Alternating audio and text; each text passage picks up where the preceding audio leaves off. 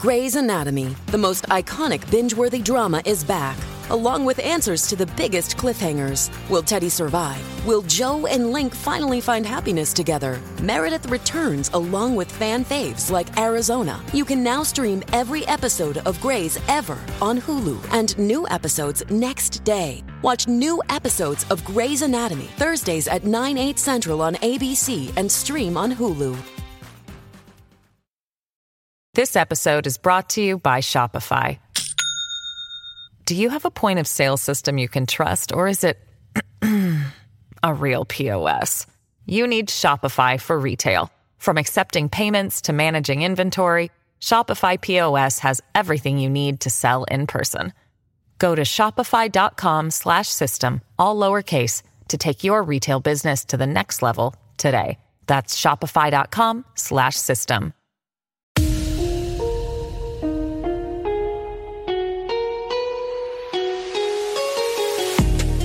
Hey lovely listeners, and welcome back to Crime Analyst and the Intelligence Cell. Now before we dive back in, I just want to pre-warn you that these episodes may be triggering or upsetting. Listener discretion is advised. You're going to hear about real victims, real cases, real perpetrators, and their behaviour at real crime scenes.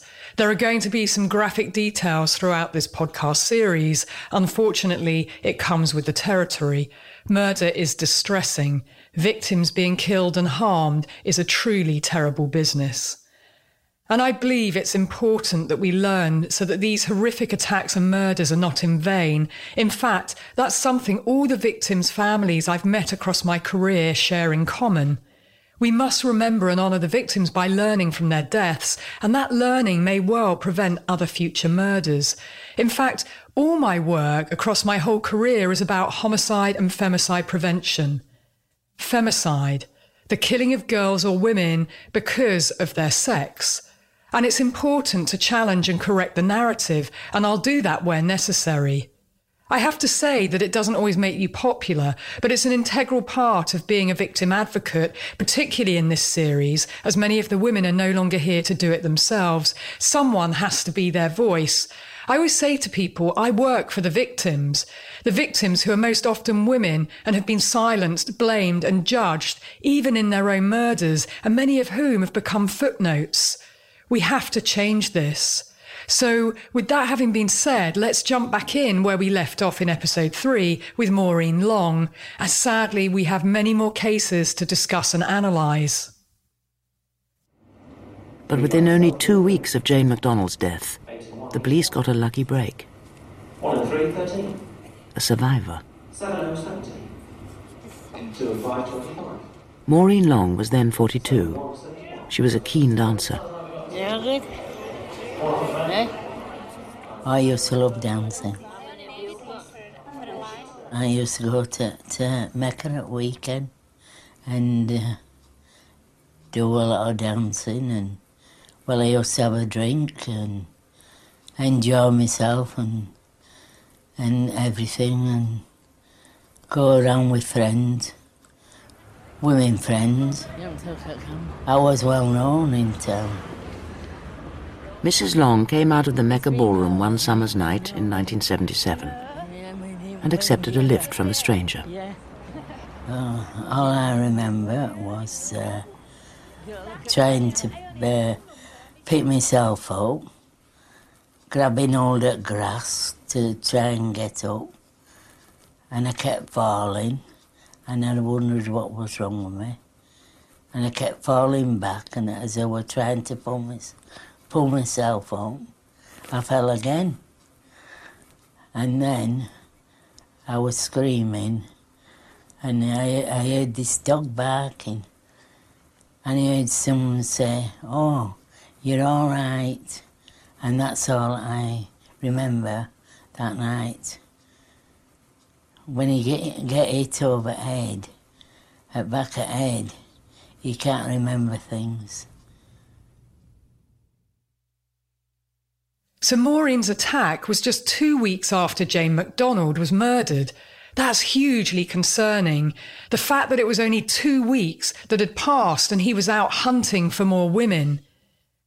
The message is that he won't stop until he's stopped, and so the police should have been throwing absolutely everything and everyone at this case at this point. No stone left unturned. Well, let's break down what actually happened in more detail. You heard from Maureen just now that she was attacked in the early hours of Sunday, July 10th, 1977. She'd been out the night before. It was a Saturday night and she'd met her ex and had 4 beers with him. Maureen loved dancing, and so she made her way to the Mecca Ballroom in Bradford. She danced the night away until 2 a.m. Maureen remembers going to the cloakroom, but very little else. As you heard, thereafter Maureen remembers only that she kept falling over and trying to get up, and that she was screaming. What we now know is that she was approached by PS and offered a lift, and along the way she said she needed to go to the toilet, and so they stopped and she got out. She was then hit from behind on the back of her head and she passed out. Her male attacker then pulled her bra down to her waist and pulled her tights and knickers down to her knees. The next thing she was aware of was waking up in the intensive care unit at the hospital. Maureen didn't know what she was doing there. All her hair had been shaved off. She had no recall of what had happened. How horrific that must have been. Just imagine that. Step into Maureen's shoes for just one moment. You wake up, you have no recollection of what happened, and you don't know where you are when you wake up. Just that in and of itself is terrifying and traumatizing. Maureen was in the hospital for 9 weeks. She had a severe head injury. He'd fractured her skull, and she'd had to have a plate put in it. He stabbed her 5 times in the front and side of her body and her left shoulder. One of them penetrated her liver. He also broke 3 of her ribs and left Maureen for dead. In fact, Maureen was told that if she hadn't drunk the beer that night, she would have died of hypothermia. And it wasn't just the physical injuries that Maureen or Marcella had to contend with. When this man attacked them, he took their sense of safety, their very sense of security and peace of mind away from them, leaving them wondering what had happened and why had they been attacked by him. He left them traumatized, terrified and confused, wondering why them? Maureen didn't remember anything about him. He didn't rob her, nor did he rape her, but it's not known whether he masturbated at the scene either. Her clothes were examined, but nothing of significance was retrieved.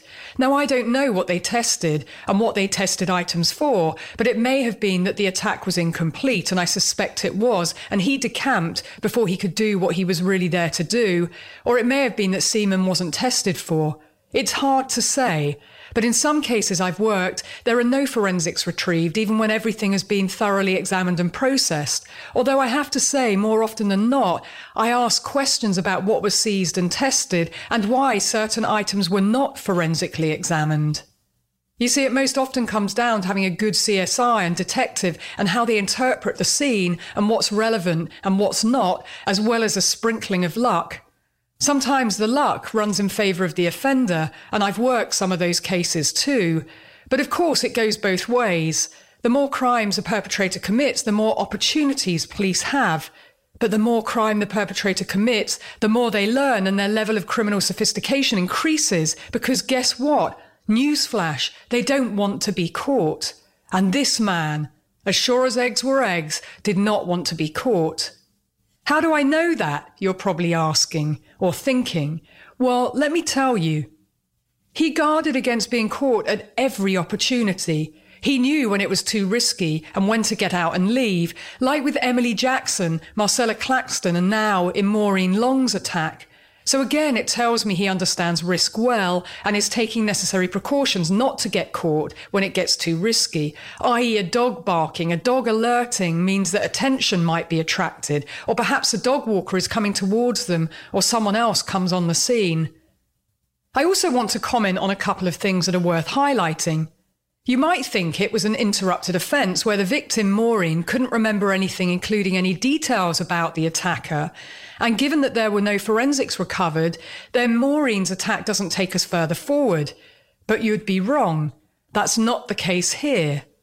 For me, the very fact that he engages the women in conversation first off and offers them a lift in his car, is new to me, and it's instructive. The way these offences have been described and characterised to me in the past was that he attacked prostitutes and he hit them over the back of the head with a hammer in a blitz-style attack, i.e. no interaction. Well, that's just not accurate, and you can start to see now why I always say the nuanced detail and the context of the behaviour is really important. I clearly know now that it's women he's attacking. Women who are available and vulnerable and alone, and not prostitutes. But by virtue of the fact prostitutes are high risk, i.e. they're available and accessible and alone because of the sex transaction, the victimology makes them higher risk, and it makes sense that he would target them too. But he is not exclusively targeting them. He's targeting lone women who are out at night, alone. And the very fact he engages them in conversation beforehand tells me he is bold and that he's confident. The fact that the women engage back and get into his car points to the fact that he has the ability to put women at ease. He's unassuming and non-threatening, otherwise why would the women get in the car? It also tells me he's much more likely to be further down his criminal career, i.e. it's more likely he's done this many times before. He's well-practiced, well-versed. And I do believe that he understands vulnerability, women's vulnerability. He may even say something like, you know, it's not safe for you to be out here late at night. Get in my car and I'll give you a lift home, to further lull them into a false sense of security and make it look like he's helping them, coming to their aid. And it wouldn't surprise me if he used a ruse like that and he'd get a kick out of it. But one thing's for certain, he's stalking the streets, preying on lone, vulnerable women. He'd be called a predatory stalker present day, and I'll circle back to that momentarily. But let me just say something about vulnerability first off. You know, we can all be vulnerable at different times in our life and be at risk of being a victim of crime. So when we look at victimology, I analyse everything about the victim, where they were when they were attacked, what were they doing, what did they look like, what was their lifestyle, their career, their relationships, their personality, their habits. It's a deep dive to try and understand as much about their life, who they are, and find out why they were targeted and victimised by the perpetrator, and how and why and when their life intersected and interconnected with the perpetrator. In a series like this, I need to understand how he is targeting the women. So what's apparent to me is that he's picking women because they're alone, first off, and sadly that makes us vulnerable when we're alone. Also, some of them are in drink, and it's night time or the early hours of the morning. I'm going to return to the day of the week and the time, the temporal analysis, as there's an emerging pattern which I've noticed. Have you noticed anything? So due to that trifecta, the women are at higher risk, i.e. more vulnerable, being alone at night, probably with very few people on the streets at that time, so the streets are quiet and she's further isolated.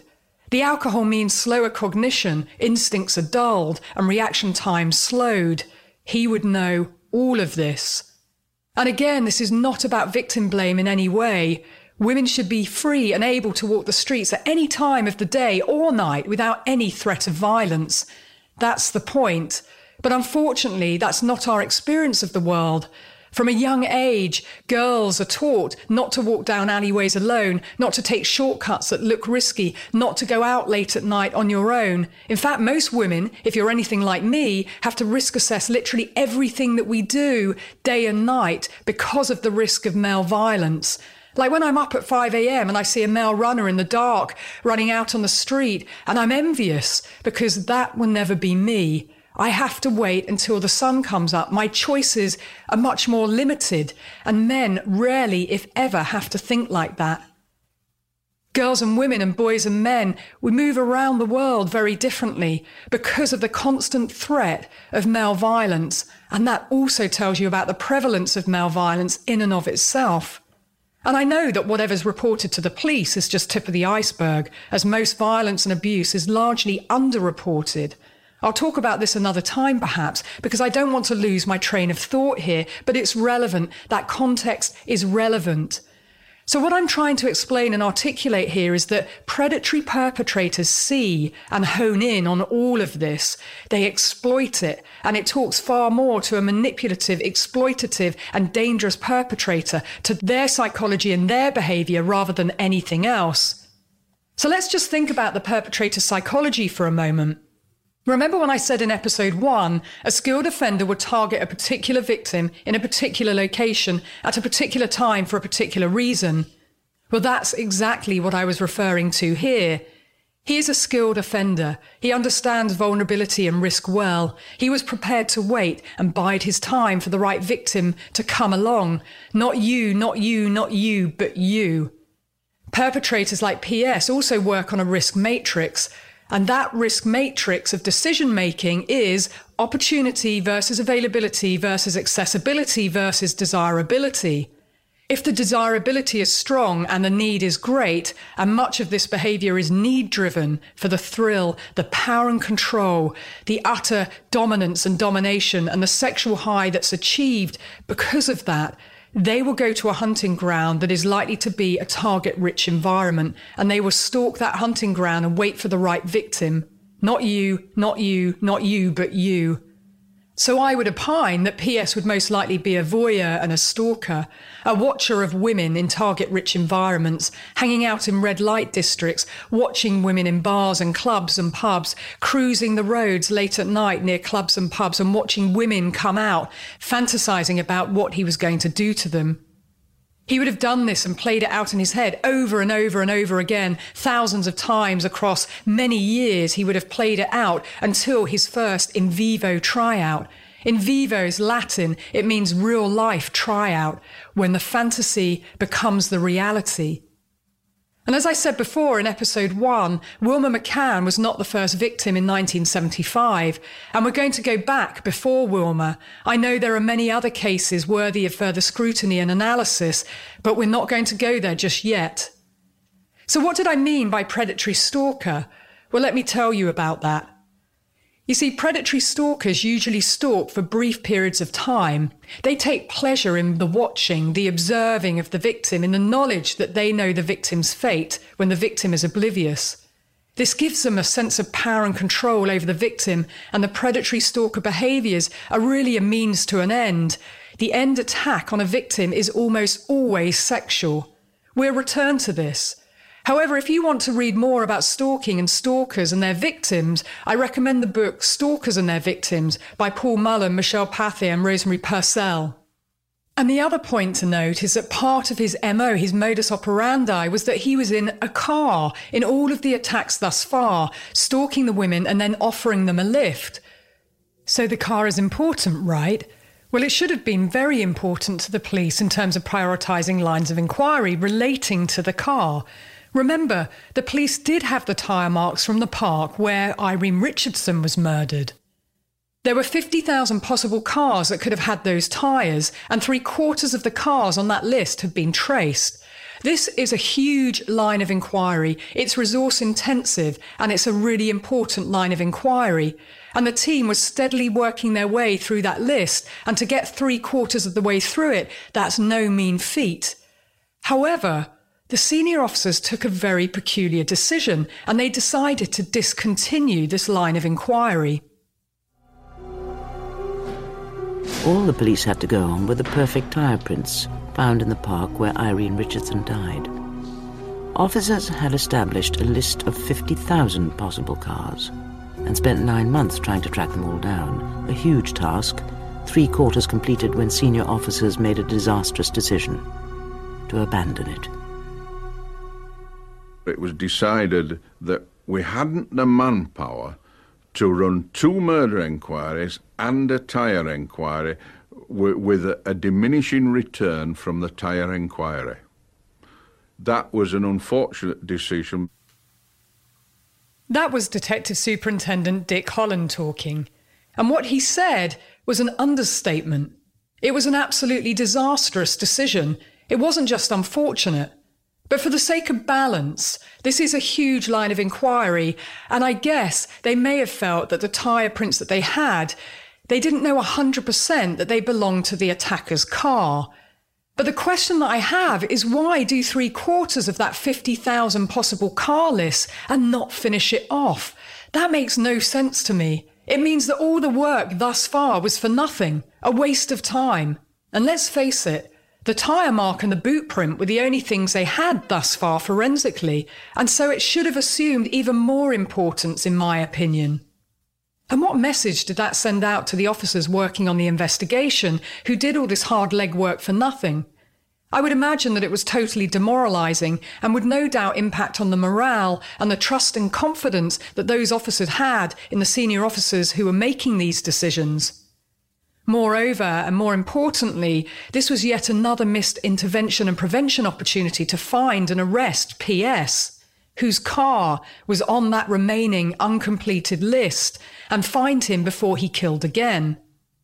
However, using that same car, PS travelled to a new city, Manchester, and attacked another woman.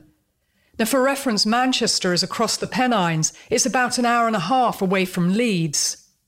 And on a Saturday, on the 1st of October 1977, 21-year-old Jean Jordan was out in Moss Side when PS picked her up in his car. Jean had 2 children, 2 boys who she left with a babysitter after 9 p.m. to buy some cigarettes. But she never returned.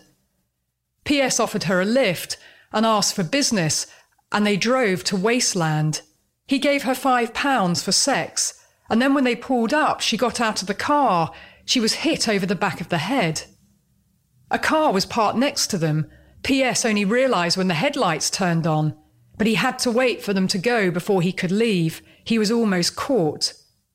9 days later, Jean's body was discovered on October the 10th, 2 miles away from her home.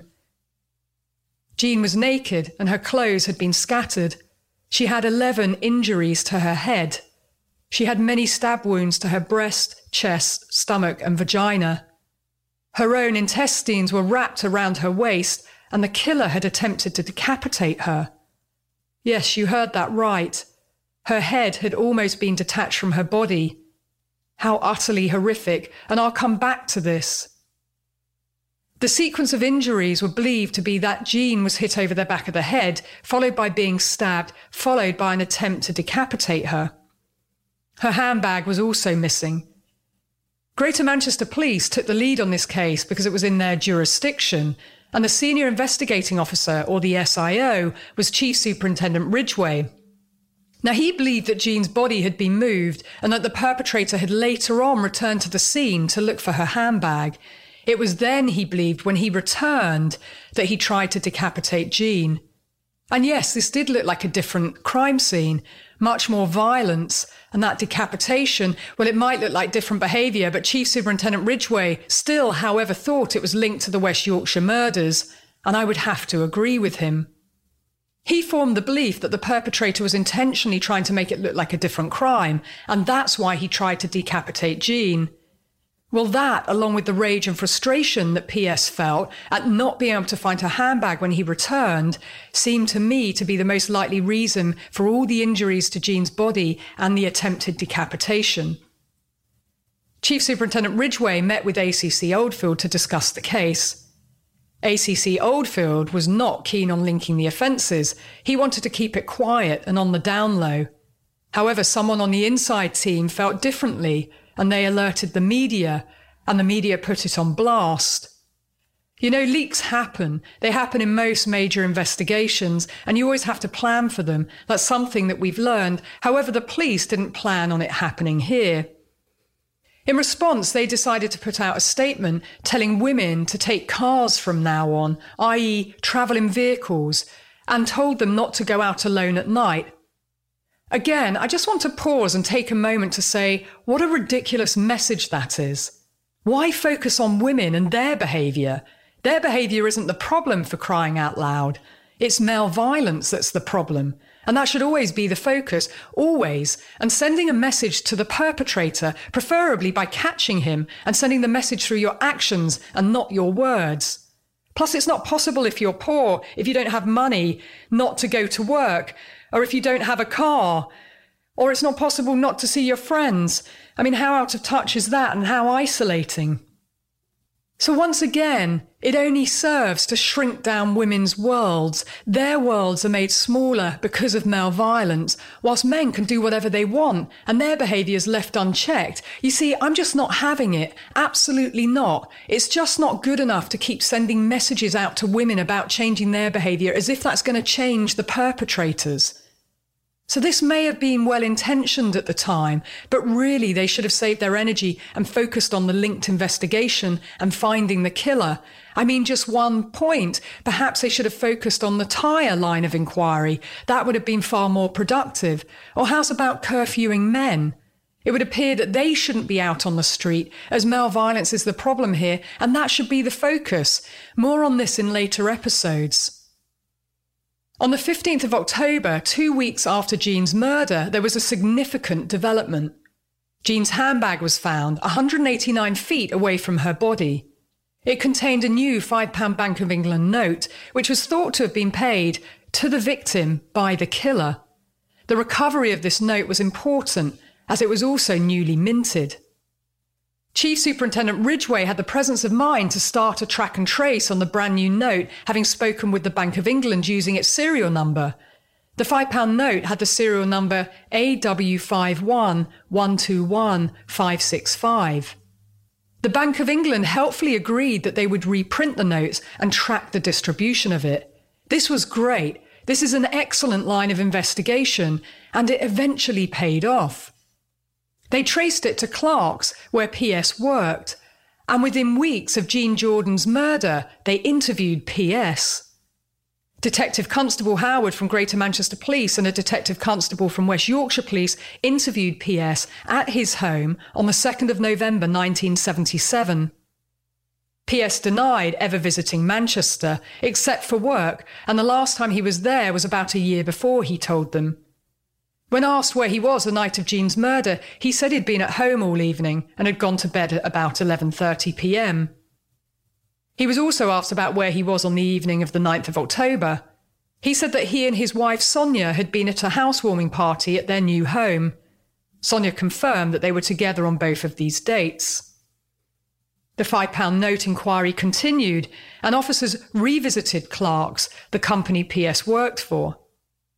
PS was interviewed yet again by Detective Constable Leslie Smith from West Yorkshire Police and Detective Constable Rain from Greater Manchester Police on the 8th of November 1977. And thereafter the officers spoke with his mother, who confirmed that he was at the housewarming party.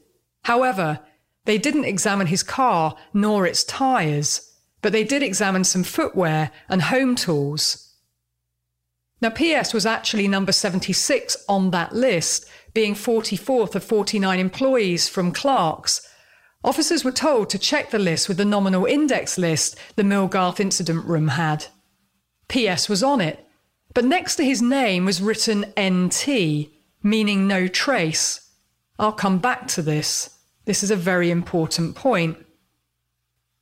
But there was another breakthrough moment in the case. A set of tyre marks were also recovered at the scene. These tyre marks would later be shown to match those found at Irene Richardson's murder. But of course, that line of inquiry, tracking the other cars and their owners on the list, had been discontinued. So I bet PS couldn't believe his luck. They interviewed him twice, and then nothing happened. For the police, that was 2 more opportunities to catch him missed and squandered.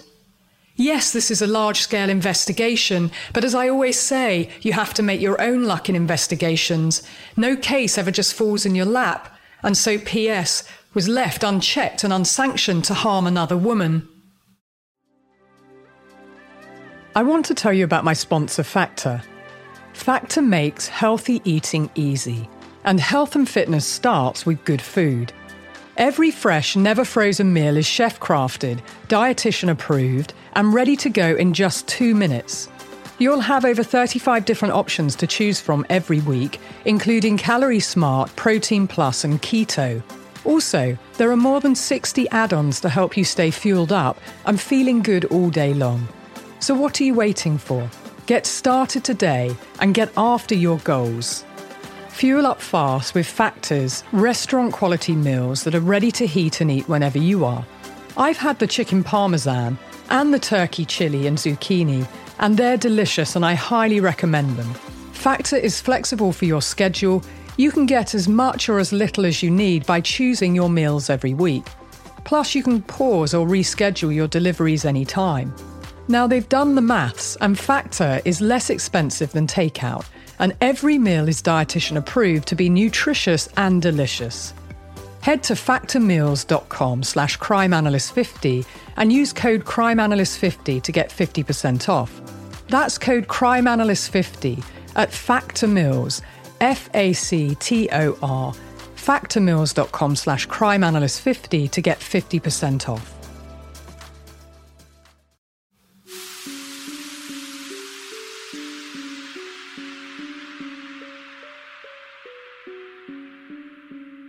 Marilyn Moore was 25 years old when she was attacked by PS. She was out working on the evening of the 14th of December 1977 in Leeds. It was a Wednesday night, around 8:30 p.m, when she got into PS's car. They chatted while she was in the car with him. He told her his name was Dave and that he knew a couple of prostitutes who were friends of his, called Gloria and Hillary, he said, and he asked if she knew them. She didn't. They drove to an industrial ground in Leeds. When they got out of the car, he hit her over the back of the head from behind. She was knocked unconscious by the side of the car. Another vehicle with a couple came in it, and obviously, the car spooked him. He jumped back into the car and left at speed. He left tyre marks there too when he left in haste. 3 of those tyre marks were a match for the tyre marks found at the Irene Richardson and Jean Jordan crime scenes. Marilyn was shown and sat in numerous cars to help jog her memory, and eventually she picked out a Morris Oxford when it was actually a Ford Corsair that he was driving. But she did do a very good photo fit, which was similar to Marcella Claxton's photo fit, yet the police didn't compare the photo fits for some reason. Marilyn also told the police that he was a white male with dark curly hair, a beard and a dark moustache. He had brown eyes and he was softly spoken, she said. Marilyn Moore survived the attempted murder on rough industrial ground in Leeds. Her evidence should have offered vital new clues to Detective Superintendent Dick Holland and his team, especially about the car the killer was driving. They got out of the car, presumably to get into the back seat, when he struck her blows on the head with a hammer.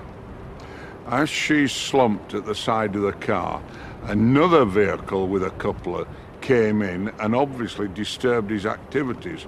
So he jumped back in the car and sped off, turning to go towards the road and the exit across there. As a result, he left curved tyre marks, rather like the ones you see on the ground behind me. 3 of the tyre marks were identical to those found near the bodies of Irene Richardson and Jean Jordan. Police sat Marilyn Moore in all 22 possible models of car. She picked out the Morris Oxford. She was wrong. It was a Ford Corsair.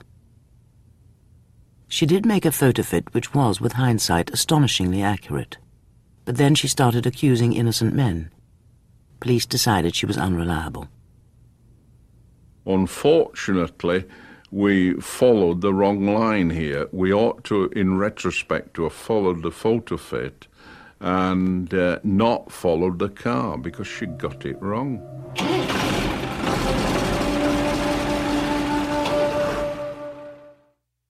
So yet again, another disastrous decision taken by police, unfortunately taking them off in the wrong direction.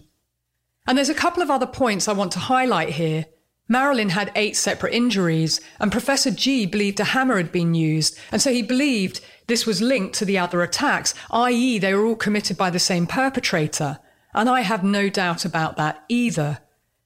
Marilyn also told police that the man who attacked her knew Chapeltown well. He knew the back streets, and so this again would indicate that he was a local man. And Marilyn doesn't say anything about the fact that he's got an accent.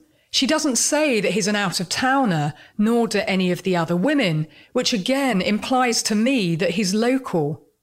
Back then, people didn't really move around as much. Communities tended to be static, and so out-of-towners tended to stand out. And there was an inherent distrust going back in time. But the fact that all these women felt at ease points to me that he was similar to them, i.e. he sounded the same, and voice and tone also plays a role. So what does this all mean? Well, to me, it means that he's local. And the police believed that when he said his name was Dave, that was his real name, and they spoke to 1,000+ men named Dave. Yet the tyre inquiry and the photo fits were ignored, and they followed the Morris Carr line of inquiry instead. Now again, in a major inquiry like this, of course you have to prioritise lines of inquiry, and this is a major investigation. But I would imagine that they could have eliminated the Morris based on the tyre tracks. And I have no idea why they wouldn't have put Marcella and Marilyn's photo fits together and compared them. They were eerily similar. You'll see them on my social media. And that's really a basic line of inquiry. Compare and contrast the photo fits, the e-fits, the descriptions of the suspect. And in some cases, like the Omaha bombing, there was a composite photo fit put together with success. And again, this is something that one of my mentors, the former Deputy Assistant Commissioner John Grieve, a career detective, that's something that he taught me, and we've done that on numerous cases in the past.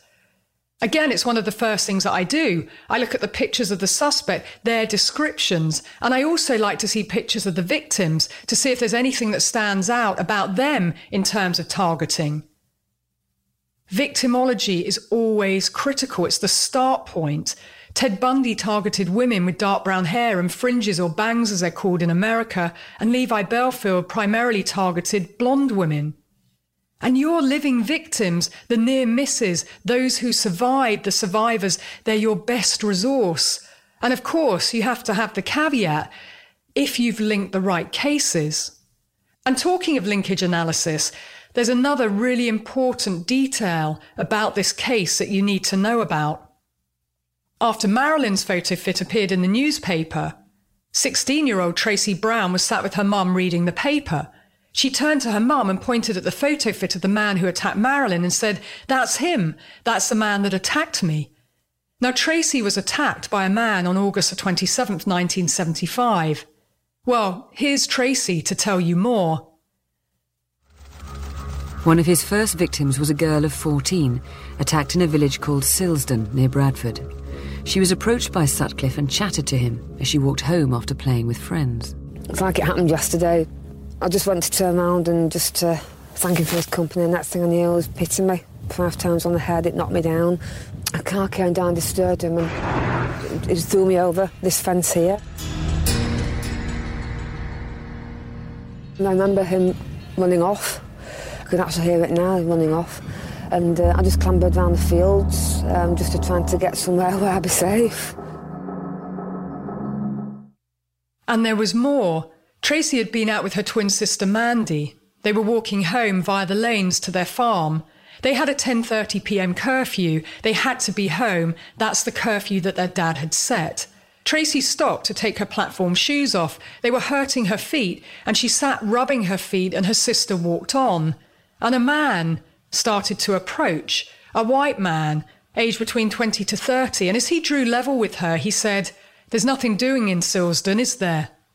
And she replied, "No, not really." He then asked her name, and she told him it was Tracy.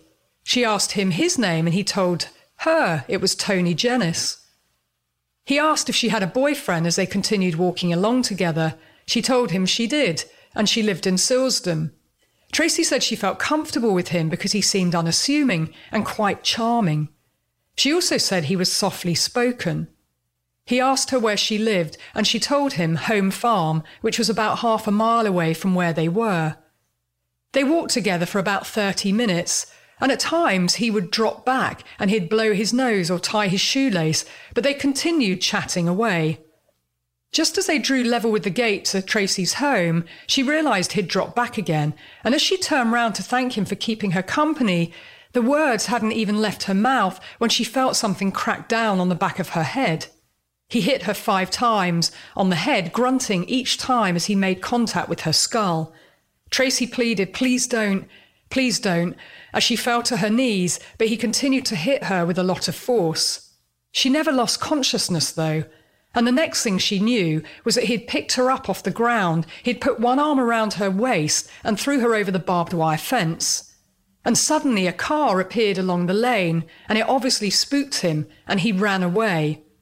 That was the last thing Tracy could hear, was his footsteps echoing as he ran. And Tracy could barely see. It was dark and she was covered in blood, but somehow she got up and she managed to walk to the neighbour's farm, and she banged on the door. Unfortunately, an old man was there, and he gave her comfort and took her home. Tracy was lucky to be alive, and her actions showed such determination and a strong will to survive. I mean, that's mental fortitude right there. What a survivor. What a fighter. What a warrior. It's really astonishing that she survived this attack. She later said it had been a full moon that night, and she could remember a lot about the details of the attacker. She said he wore a taut V-neck jumper over a light blue shirt. He was around 5'8". He had dark brown, almost black, afro-type, wrinkly hair and a full beard. He had a gap between his front teeth. His voice, she said, was a little insipid for a small man, and it was a high voice. And she recognised that his accent was local, but it wasn't particularly strong, and he wasn't menacing in any way. He just seemed like a friendly guy. But Tracy couldn't shake the thought that he'd been watching her for some time. Okay, that's quite a lot to take in. So some key points to highlight. Tracy was 14. She was a child. He engaged her in conversation. So he asked her whether she had a boyfriend, and he knew that she did, and he knew that she wasn't a prostitute. That flies in the face of the theory he was attacking prostitutes yet again. She said that he was polite, softly spoken and unassuming. He spent 30 minutes with her and then surprise attacked her from behind. He had a gap in his front teeth, afro-like hair and a beard, and he had very dark eyes, she said. She's very clear about the description. Well, she did spend 30 minutes with him. It was believed that she was attacked by him using a hammer. She was 14 at the time. I just want to underline that. Defenceless and vulnerable, and he did that to her. It's not clear what the police did in terms of the investigation, but crikey, a stranger attack on a lone female, a 14-year-old child in a remote area, as brutal as this. I mean, I just have to be absolutely clear. This man intended to kill her. There's no two ways about it. He only stopped because a car came on the scene and would have seen them, and he threw Tracy over the fence like a sack of potatoes. This was an attempted murder, and it should have been a priority.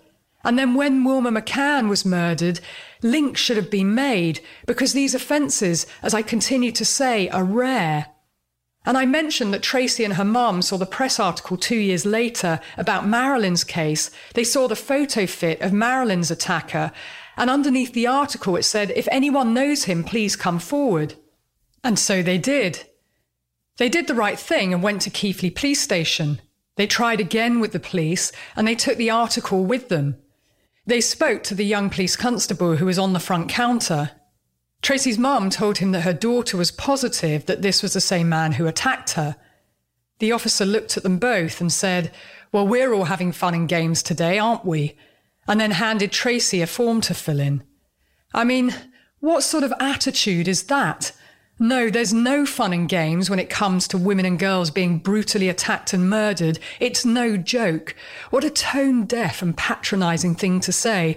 Totally inappropriate when they were reporting something very serious. That's absolutely unacceptable. But perhaps this provides a further insight into how male police officers treated women at the time. Tracy's mum was quite rightly angry about his attitude, and a detective passed by and calmed her down and took their details. But they never heard from anyone again. There was no follow-up. How disgraceful. Tracy said that they didn't take her seriously, and she didn't know why. Maybe it was her age, she said, but she always felt she'd been attacked by PS. She knew it in her gut, but she was just dismissed. Again, totally unacceptable. They could have stopped PS in his tracks if they had properly investigated Tracy's case. But the police failed to follow up. They failed to check and compare Marcella, Marilyn and Tracy's photo fit with each other. They would have seen that they were incredibly similar, and nor did the police tell Tracy about an attack on another woman, Olive Smelt, just 12 days before her in Halifax. Does Monday at the office feel like a storm? Not with Microsoft Copilot. That feeling when Copilot gets everyone up to speed instantly? It's sunny again. When Copilot simplifies complex data so your teams can act, that sun's shining on a beach. And when Copilot uncovers hidden insights, you're on that beach with your people, and you find buried treasure. That's Microsoft Copilot. Learn more at Microsoft.com/AI for all. Hey, it's Kaylee Cuoco for Priceline. Ready to go to your happy place for a happy price? Well, why didn't you say so? Just download the Priceline app right now and save up to 60% on hotels. So whether it's Cousin Kevin's Kazoo Concert in Kansas City, go Kevin, or Becky's Bachelorette Bash in Bermuda, you never have to miss a trip ever again. So download the Priceline app today. Your savings are waiting.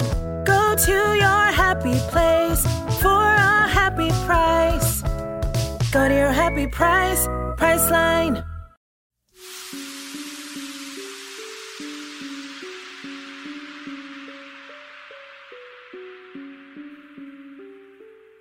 On Friday, the 15th of August 1975, 46-year-old Olive Smelt was on her way home. It was around 11:45 p.m. She had been out for drinks for the evening with friends. She and a friend were then given a lift from the pub to the chip shop where they jumped out the car. Olive then walked the short walk home. Her husband Harry was at home waiting for her. A man caught up with her in the alleyway close to her home and commented on the weather. He said something like, "The weather's been letting us down," and then he struck her twice on the back of the head. Olive fell to the ground. He slashed her twice just above the bottom. A car came down the road and the headlights spooked PS. He ran off. Olive thankfully was found in the alleyway and was rushed to Leeds Infirmary, where she had emergency brain surgery. She would spend the next 10 days in hospital. She described her attacker as in his 30s, 5'10" in height, of slight build, with dark hair and a beard. So okay, here we have two lone females walking home alone at night in isolated areas, but in close proximity to each other. Both were engaged in conversation by a man of similar description, who suddenly and repeatedly hits them over the back of the head, and the perpetrator in both cases only stops when a car appears on the scene. Both offences were interrupted, and they were close geographically. They're effectively either side of Bradford, West Yorkshire. Look on the map I've posted on social media. You're going to be shocked, and you're going to feel exasperated. I mean, for crying out loud, how many women needed to be attacked before they were taken seriously and properly investigated? Women being hit over the back of the head from behind by a stranger, these are rare events, and I'm alarmed that these attacks were not prioritised or linked. Okay, so I'm taking a few deep breaths here, and I know you need to process all of this too. So let's take stock for a moment on what the police knew up until Marilyn's attack in December 1977. So stay with me here. So what's apparent to me is that the killer was not targeting prostitutes. He engaged the women in conversation first off, and he was polite and unassuming and even charming, and he would put women at ease. They also knew he was local. He had a local accent. No one said otherwise, and they would have if he was from out of town. And he knew the areas he was driving around in. He knew the back streets. So the police should have taken all of this into consideration when interviewing potential suspects. Let's think about the evidence the police had up until this point in the investigation. The police had good photo fits from 3 of the A1 victims, Marcella, Marilyn, and Tracy. These women are hugely important because they survived. They are survivors, and they're the only ones who had seen him. Why were they not compared to each other? Also, using the photo fits to actively check and compare against the men they were interviewing, that was important. Why didn't they do it? Now, I don't have a definitive answer, but what I can tell you is that the photo fits were very similar to each other, and PS was a dead ringer for them. He was white, had a dark beard, a moustache, and a gap between his front teeth. The police also had the tyre marks that matched across 3 crime scenes, Irene, Jean and Marilyn, and so this should have been the number 1 line of inquiry, but it was discontinued. Why? Who made that decision? If they had continued, they would have found PS, who owned a Ford Corsair at the time. The police also had the £5 note from Jean Jordan's murder, which should have been a priority. Police tracked it to originating from a number of potential businesses, which included Clark's, where PS worked, and they interviewed PS twice. I wonder whether they asked what car he drove, and did they know that his colleagues at work called him the R word because he looked like the photo fits, and he was interviewed a number of times, and what's more, PS responded to that nickname, and it was a running joke apparently. I mean, you really can't make this up. And you see, community intelligence is really, really important.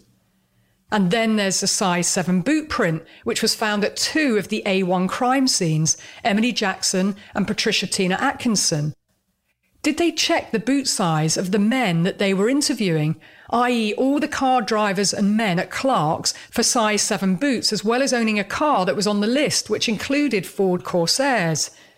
PS was a size 7 boot, and he worked at Clark's as a long-distance lorry driver. Why didn't they piece these things together? And then there's the geography. Because they should have realised he was local, the locations of the attacks themselves are really important.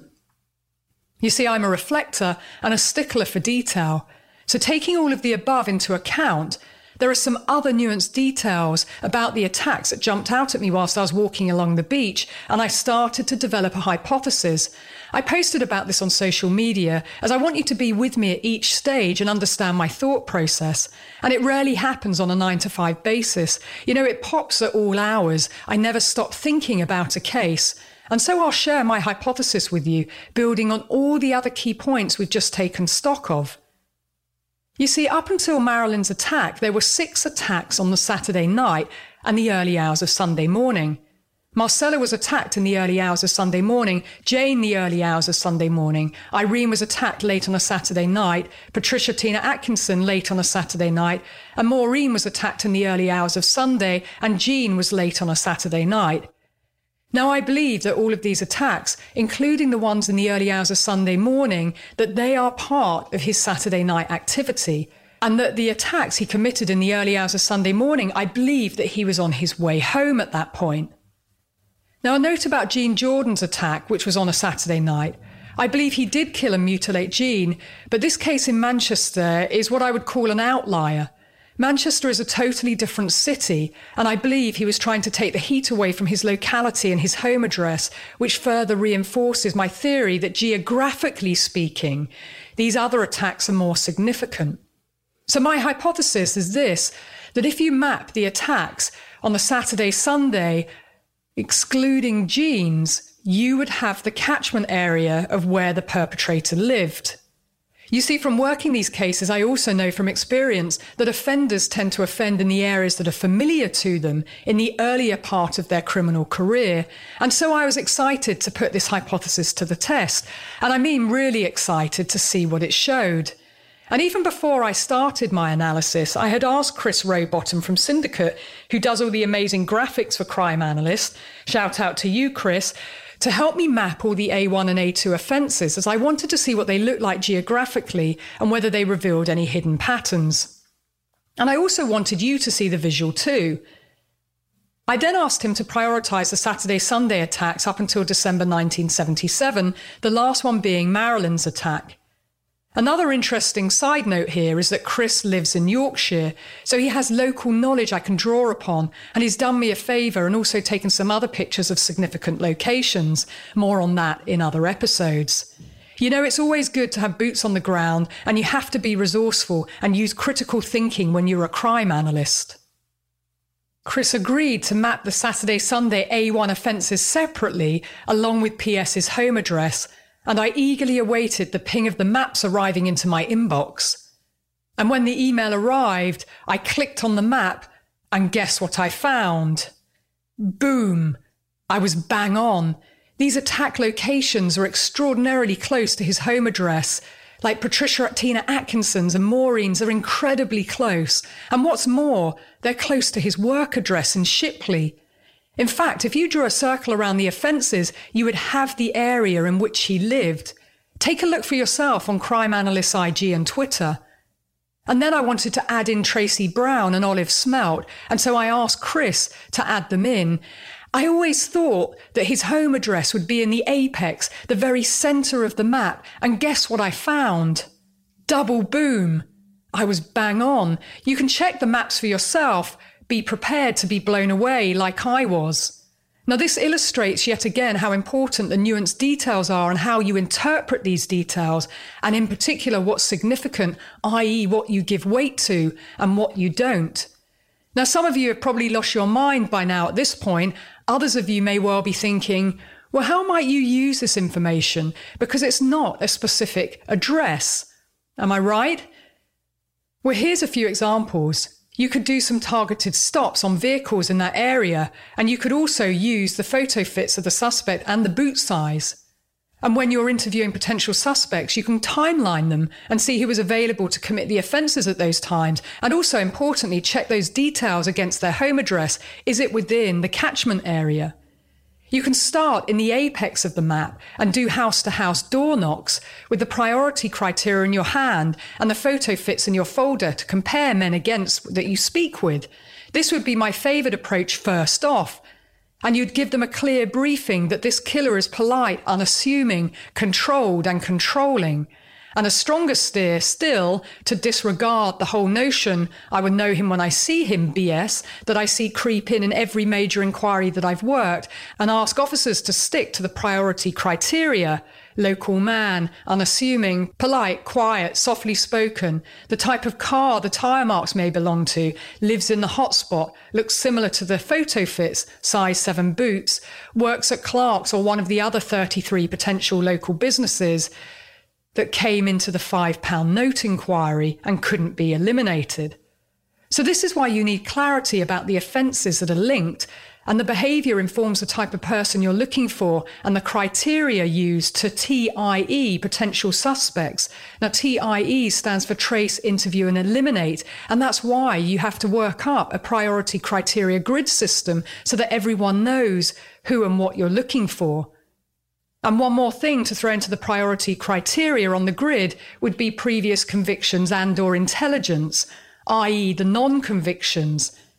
Now I know that hindsight is 20/20, but I'm confident that I would have opined that he, whoever he was, if I was working this inquiry, would most likely have had a history of violence and violence against women and girls, most likely unconvicted, because we know convictions are rare for violence against women and girls, and therefore the intelligence is always key. I underline this over and over and over again in all my training and also in my campaign work.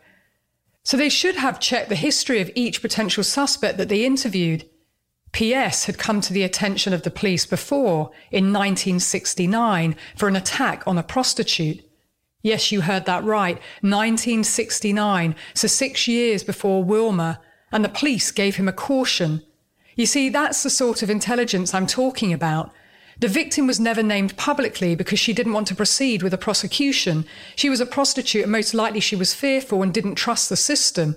But PS had hit her over the head with a stone and a sock and almost killed her. She reported to police and she had the Austin minivan vehicle registration plate that he was in. Police tracked him down via Trevor Birdsall, and it was Trevor Birdsall, his mate, who suggested that they spoke with PS.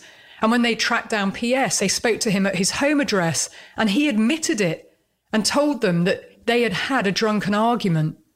They warned him not to do it again and gave him a caution. Now, a caution is a criminal record. The perpetrator has to admit to the offence, and that caution should have been recorded in the police files. And this should have been recorded in the intelligence file too. And what's more, I bristled with anger when I read that he'd been given a caution, and it sounds like the intelligence hadn't been included in the file. I mean, for crying out loud, the fact that she reported the attack to the police tells me she knew he was dangerous and she didn't want him getting away with it, probably because she knew he'd harm others. Women don't always feel they can support a prosecution because they're scared, but they give intelligence, i.e. information for the police to act upon. When men are violent to women, women are fearful. And so she reported it for a reason. As I always say, we don't have a living witness in a murder inquiry, and so you should build the case using other evidence, and yet the police did nothing. He effectively got a slap on the wrist. What message does that send out to him?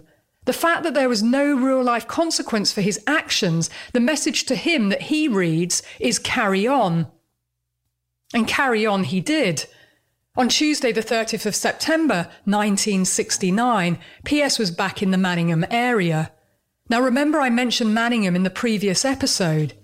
Well, that was in relation to Patricia Tina Atkinson's murder. She was picked up in Manningham's red light district by PS and murdered by her in her home address in Manningham, Bradford. That was on Saturday, the 23rd of April, 1977. You see, there's the connection. Well, on Tuesday, the 30th of September 1969, a police officer notices a Morris Minor car with its lights off and the engine running in Manningham. The beat officer approaches the vehicle, and as he does, the driver drives off at high speed. The officer calls it into the local control room, and a search was begun of the area, looking for the car, and they eventually found the car parked up half a mile away. There was no one inside it, but the engine was running. PS was eventually discovered crouched down behind a hedge with a hammer in his hand.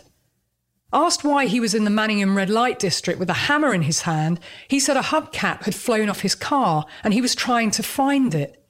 Well, the police didn't buy it. They didn't believe his explanation and they arrested him and charged him with going equipped for theft.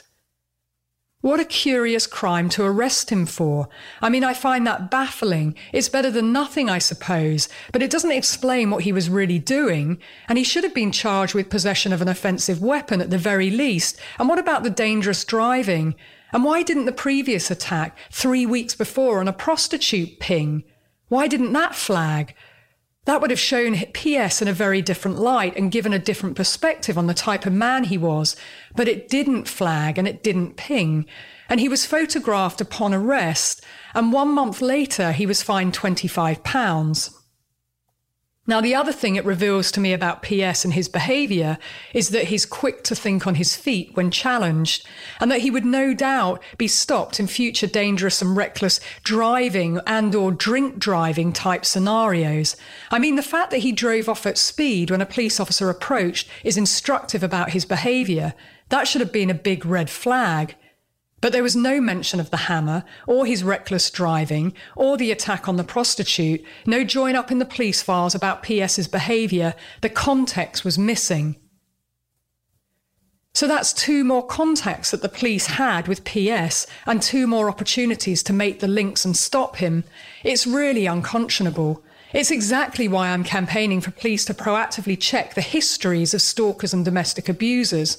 They must put more intelligence on the databases about the context of the offence and the perpetrator's behaviour in order to identify serial perpetrators and risk manage them through problem solving.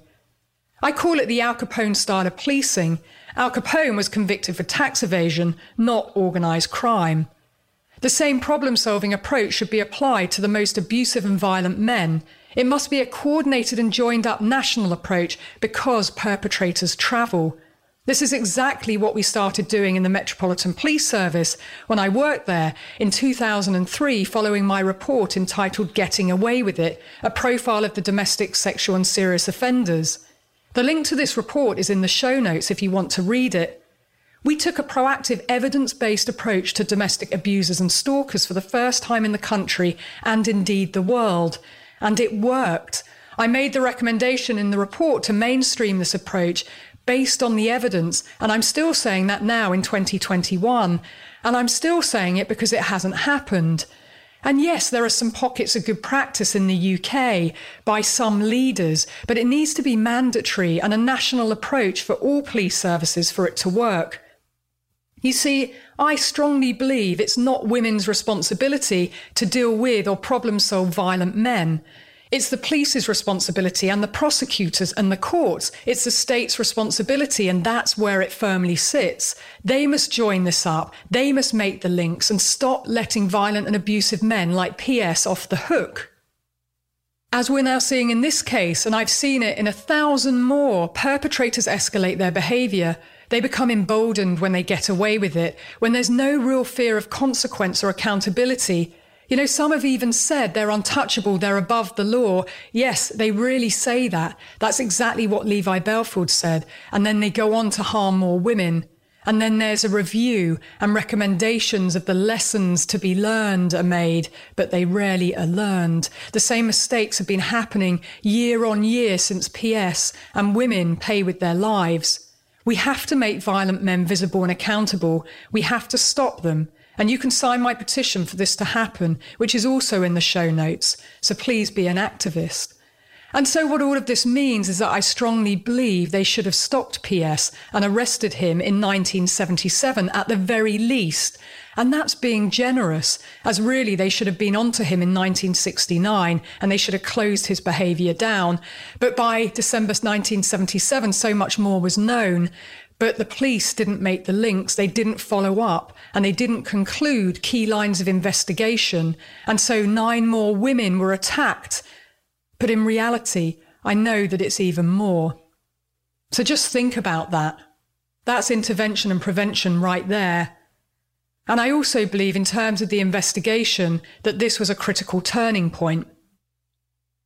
PS had now been spoken to twice more within weeks of Jean Jordan's murder, with no mention of the 1969 offences. You see, he would have realised that the police had no clue what they were doing, and also that he could talk his way out of anything. Now that would only have served to further embolden him. He most likely got a kick out of that, the whole "I know something you don't know" of it all. And sadly, more women would die and be harmed because of the police incompetence in this case, and I'm not going to sugarcoat it.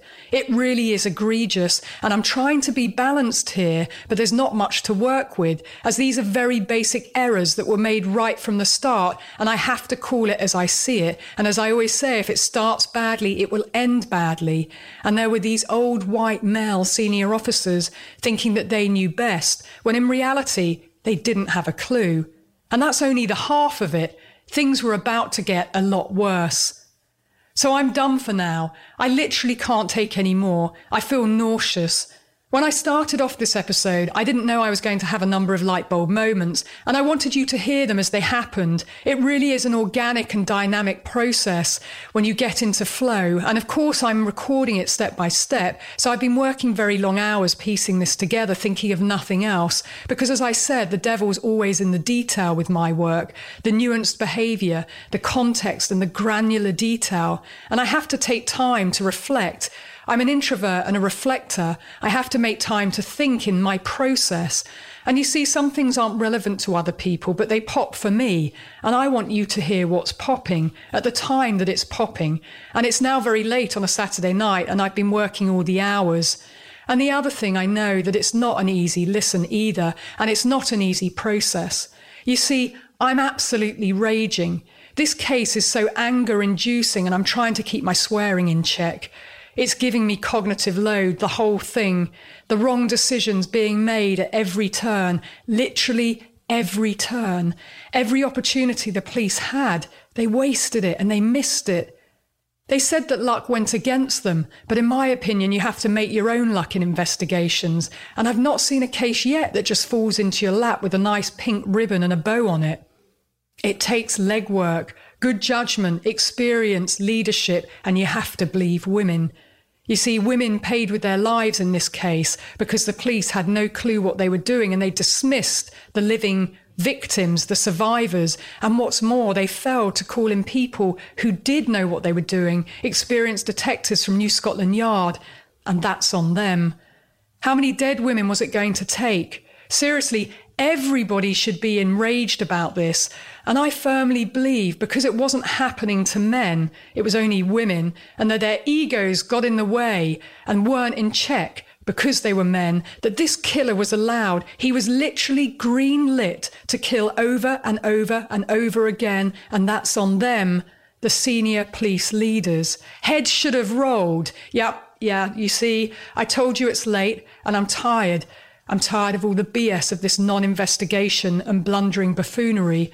And I told you this case is just as relevant now as it was 40 years ago, as violent and abusive men are still getting away with it. Women have to matter more, and violent men must be made visible and accountable. So please be an activist for the women who are no longer here, and also to protect future women.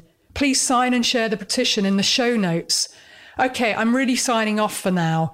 This is a lot to process, I know. There's a lot for you to think about, and I've given you some tasks to do as well.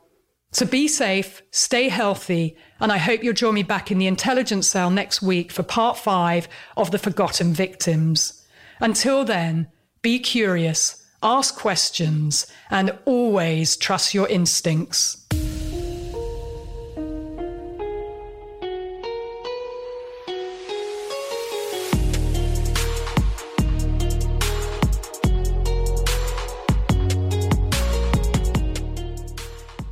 And here's my final 2 cents before the episode wraps.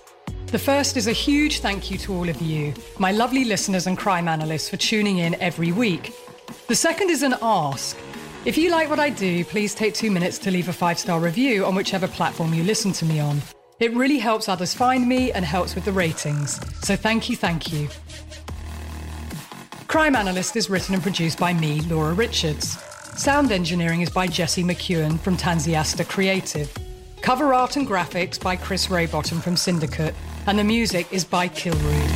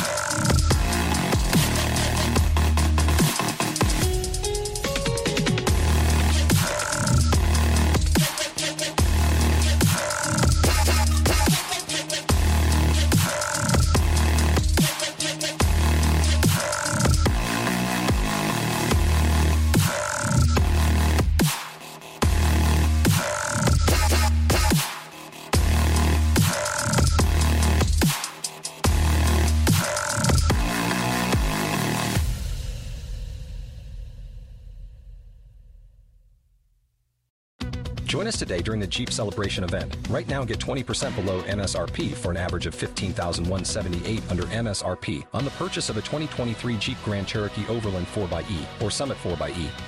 Not compatible with lease offers or with any other consumer incentive offers. $15,178 average based on 20% below average MSRP from all 2023 Grand Cherokee Overland 4xe and Summit 4xe models in dealer stock. Residency restrictions apply. Take retail delivery from dealer stock by 4/1. Jeep is a registered trademark.